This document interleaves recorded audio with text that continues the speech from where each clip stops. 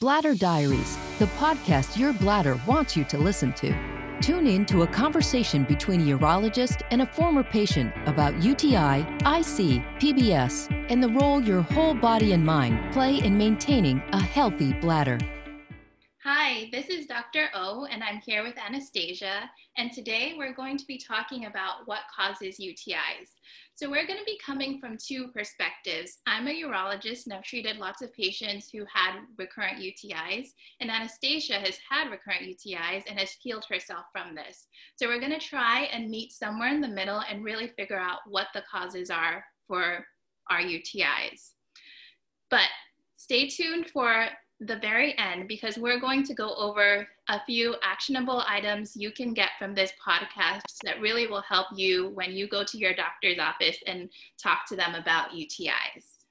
Right, and a spoiler alert, urinary tract infections are not caused by sex or bad hygiene. Neither we think that you have to be worried about any bacteria in specific. So stay tuned. We're going to give you some great framework for understanding what causes your urinary tract infections. So let's jump to the first question. Let's imagine, I actually don't have to imagine that, but I have recurrent UTIs. I used to have recurrent UTIs and I go to a urologist office. So now that I am in your office, where do you start analyzing my case? Okay. So when someone comes into my office with recurrent UTIs, we have to ask ourselves, what does that mean? Obviously, before we ask what causes UTIs, what are UTIs? So when someone comes in, it's typically with some symptoms that can be burning when they urinate, sometimes blood in the urine, going to the bathroom frequently, having even urine accidents. So those are the things we think of when we think of UTI. They're very specific to the bladder, and they typically start suddenly and hopefully end, but it's a sudden thing. It's not something that's been going on without end. So that's typically what happens with the UTI. The other thing that's important is knowing if this is the first UTI or if this has been something that's been going on for a long time. UTIs are very, very common. Up to half of women are going to have UTIs at least once in their lifetime, and a good portion of them will have them recurrently. Recurrent UTIs are UTIs that happen up to 4 times per year, or 3 times in the last 6 months. So when it gets to that point that you are seeing a urologist and you have had these UTIs coming frequently, then you probably know what the usual symptoms are and what your symptoms have been. So when I see a patient coming in with UTIs, I always ask about how often they've had the UTIs and what their symptoms are to make sure they are the typical symptoms and there's not any red flags that would really get me concerned. The next thing is really just going over a quick history with the person. Obviously, other medical conditions can affect why you get UTIs. So one thing that's a common thing is having diabetes. Someone who has high blood sugars is more at risk for getting UTIs just because they have a immunocompromised system. Their system isn't as hardy and can fight infections as well. And then also people who have other conditions, whether they're immunocompromised, whether they have neurologic conditions, or any other medications, those can also affect why they get UTI. So that's always important to ask about. The other thing is making sure that we do quick physical examination, making sure that there's nothing obvious that needs to be checked out. And then the thing that everyone will get is a urine study, so a urinalysis and urine culture. And that's the study that looks under the microscope to see if there's bacteria and what those bacteria are. Right, so to summarize, you first look at whether the patient actually has a urinary tract infection by analyzing the symptoms that they're complaining about. And because a lot of conditions could be mistaken for a urinary tract infection. And then you are analyzing their health holistically to understand if there's something wrong going on the background that could be contributing to them not being able to fight off an infection, kind of prevent it from happening. And if we go a little bit more into this whole holistic picture, when in 2019 I sneaked into a urology association conference, I was listening to a specific subsection about UTIs, and they were introducing new guidelines that were suggesting urologists to start evaluating vaginal health as a part of this workup. So whenever a patient shows up to a urologist with recurrent urinary tract infection, ask them about their vaginal health. Is that something that you have been taught at a school when you were studying medicine? And is that something that women should be expecting their urologist to do during a visit? Yeah, so that's a great point. And I feel like you almost answered that question because that was just in 2019 that came up. So one thing that happens in medicine and urology is not immune to this, is that things oftentimes get segregated. So there's a gynecologist that looks at your vaginal health, and there's the urologist who looks at your recurrent UTIs. But obviously in one body, these things are very close together, and you obviously have to take them into account. So yes, the AUA, the Urology Association, came out with guidelines that ask urologists to ask about vaginal health because vaginal health affects urine health and urine tract infections. We know that there are certain times in a woman's life, after menopause, after having a baby, that their estrogen levels, the female hormone levels, get low. And that's a time when they're at higher risk for getting urinary tract infections. If a woman is on any medication, so hormone replacement therapy, if they have oral contraceptive pills, all of these medications that are hormonal can affect not only their vaginal health, but their urinary health. So it's vital that if you have recurrent UTIs, that you have some awareness of how your hormone health is. And to be honest, it's not just vaginal health, it's all of your hormones. So that can be thyroid health and other things as well that should be taken into consideration. But definitely, it's very important that as urologists, we're looking at the woman's vaginal health and vaginal history when we're thinking about her UTIs. Right. And do you guys have equipment in your offices or to be able to evaluate women's pelvic health, vaginal health? Is that something a patient should request during a visit? Mm-hmm. Right, another great question. So again, with the segregation of medicine, you think of pelvic health, the pap smear and all of those tests is something in the domain of the gynecologist, and they definitely are. But if those things affect the urinary health, then how are urologists prepared to deal with that? And the truth is that urologists don't do pap smears. They don't necessarily, check vaginal swabs really at all. We do check the urine studies, but there might not be so much emphasis on the vaginal health, the vaginal examination when you go see a urologist. There are a subgroup of urologists called urogynecologists who actually either are gynecologists or urologists, and then they do extra training to focus on specifically female pelvic health. So recurrent urinary tract infections, urinary prolapse, those conditions that primarily affect women's pelvic health. And those women, those urogynecologists are well equipped to do both. But if you're seeing a urologist, it's very important that you ask for a pelvic examination. The reason being is that when you've had recurrent urinary tract infections, there can be some local source, whether it's low estrogen, prior surgery, abnormalities in the anatomy that should be looked at to make sure that that's not the cause of your UTIs. If that's found, then that can be a quick and very focused way to treat the urinary tract infections. And if there's something that the urologist can't deal with, then that person can send you out to the gynecologist. But that examination is key to making sure that that there's nothing going on. The one thing that I think is an actionable point is that oftentimes when you're in a quick visit with your urologist, especially if it's someone of the opposite sex. There can be a little bit of a barrier to doing the pelvic examination. There needs to be a chaperone. Again, in the society we live in, there is a concern with litigation that we just should be aware of. And so if your doctor doesn't have a chaperone that's of your same sex, then they will shy away from doing an examination. So if you feel like you're not getting that examination, ask for that chaperone, ask for the examination so you get your full care. Right, and since I'm not a native English speaker, chaperone literally means a person of the same sex as you are who works at the same location as your urologist. So it could be anybody from medical assistant to even a person at the front desk, right?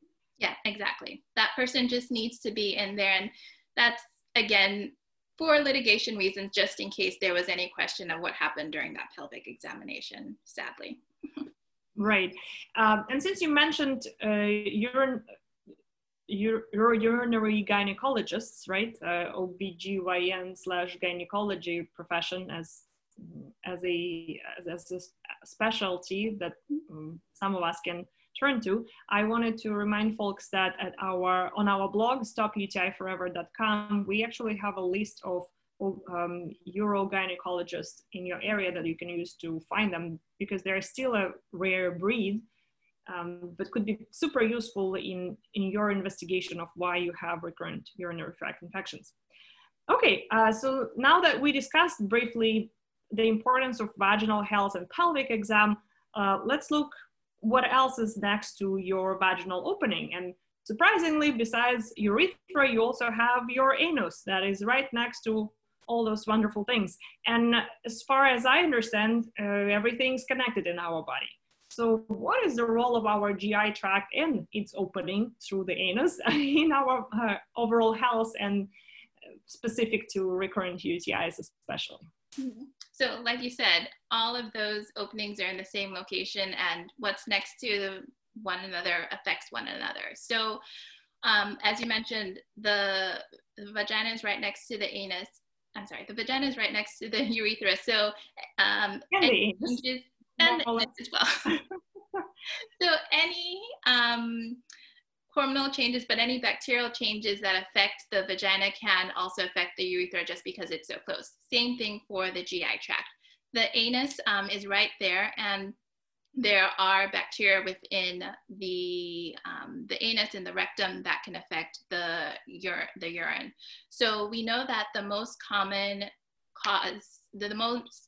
bacterial cause for UTIs is something called E. coli, which is a bacteria that is most commonly found in the anus. So for decades and even longer, urologists have known that if there is movement of this bacteria into the urethra, that's a likely cause for infections in the urinary system. So we know that people who have more common infections in the bowel, who have more infective bacteria in their bowel. So if they have E. coli that are very aggressive and cause infections, they're more likely to get urinary tract infections. So because we know that, we also know that people who have problems with their diet, so if they're constipated, if they have diarrhea, all of those things can also affect their likelihood of getting urinary tract infections, not only because of the bacteria, but also the proximity. If there's large amounts of stool that are pressing on the bladder, that can cause irritation, can cause blockage of the bladder, so you're not emptying the bladder well. You know, how much you're drinking, all of those things can affect the bladder as well, because if you're very constipated from not drinking fluids, then that can cause problems within the urine system as well. To summarize, everybody has E. coli bacteria in their rectum. Whether you're male or female, you will have E. coli bacteria constantly present in your rectum or your perineal, perianal area at all times. It does not matter how often you wash yourself, how good is your hygiene. However, some folks will have a more aggressive version of these bacteria because of diet, because of hormonal status, because of other changes in their microbiome. And this more aggressive version of this bacteria, it's still the same bacteria, mind it, can have a better potential to cause urinary tract infections. And actually, a healthy vaginal microbiome and a healthy bladder microbiome are the factors that can play a role in stopping these bacteria in their tracts and preventing recurrent urinary tract infections. So it's not just we are looking at a bladder health when we're looking at recurrent UTIs, but we're looking at your vaginal health and your GI tract health all together. So maybe, Ori, you can talk a little bit more about the interplay of bacteria and microbiome, and that's a new word, by the way, in this podcast, in each of those verticals. Sure. Great point. So I think what should be gotten from all of what we're talking about is how there's so much interplay between all parts of our bodies. So one obvious part is the microbiome. So the microbiome essentially is all of the bacteria that lives within our body. Studies show that we are more bacteria than we are humans. So there's lots of bacteria in our body, and that is normal, that's healthy, that's how we survive. So science really has just learned about this more recently, and we know a bit about the GI microbiome, the gastrointestinal microbiome, because that's where most of the studies have been done. But even just more recently, we've learned that even the urinary tract, which we often thought was sterile, so without bacteria, actually has bacteria, and that's normal and healthy, and what, like you said, can prevent bad, aggressive bacteria from causing infections. And we didn't really go into great detail about this, but what you eat, your other medical conditions affect your microbiome. So whether it's in the bladder, whether it's in the GI tract, whether it's in the vagina, what you eat, your stress levels, all of those things will affect the microbiome. So those things will affect your likelihood of getting UTIs.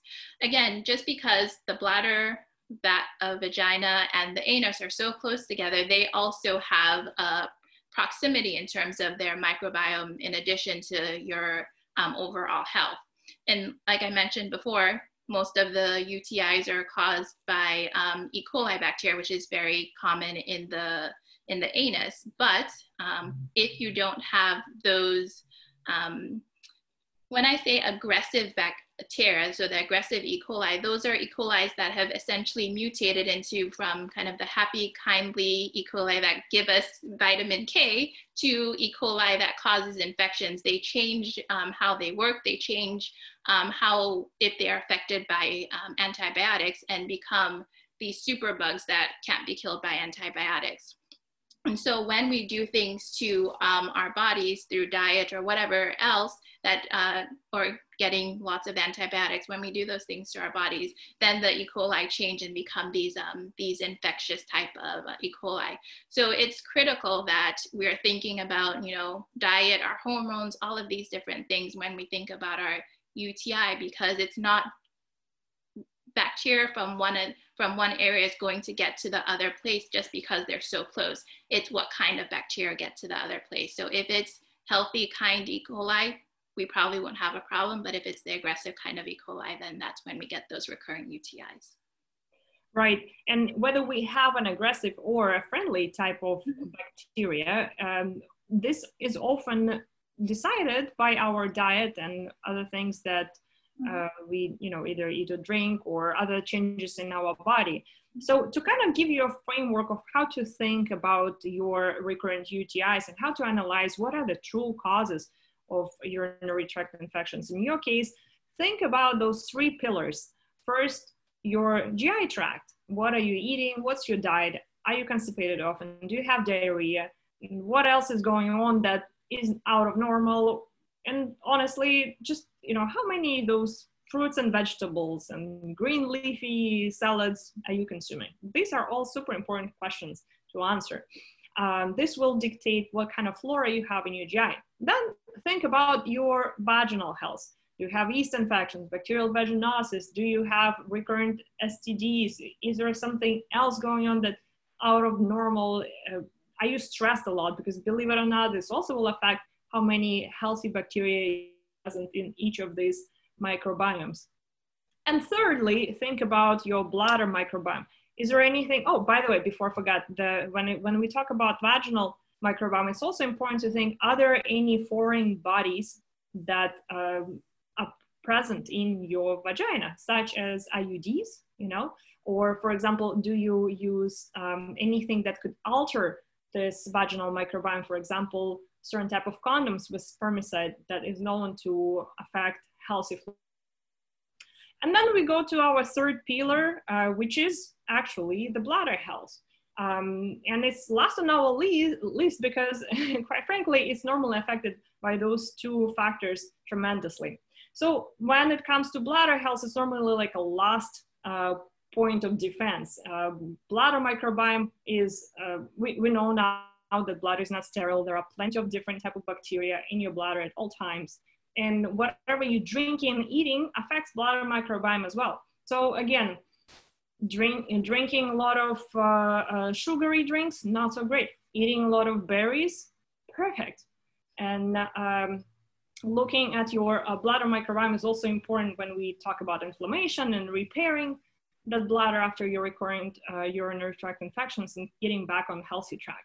And as I mentioned earlier, we're going to discuss in more details each of these organs and each of these systems to kind of give you a better understanding of what could be affecting, what could be making you prone to urinary tract infections. At this point, we're gonna finish here, and we're going to give you a couple actionable advices of how to make your visit to a urologist more productive. So things that we thought about are?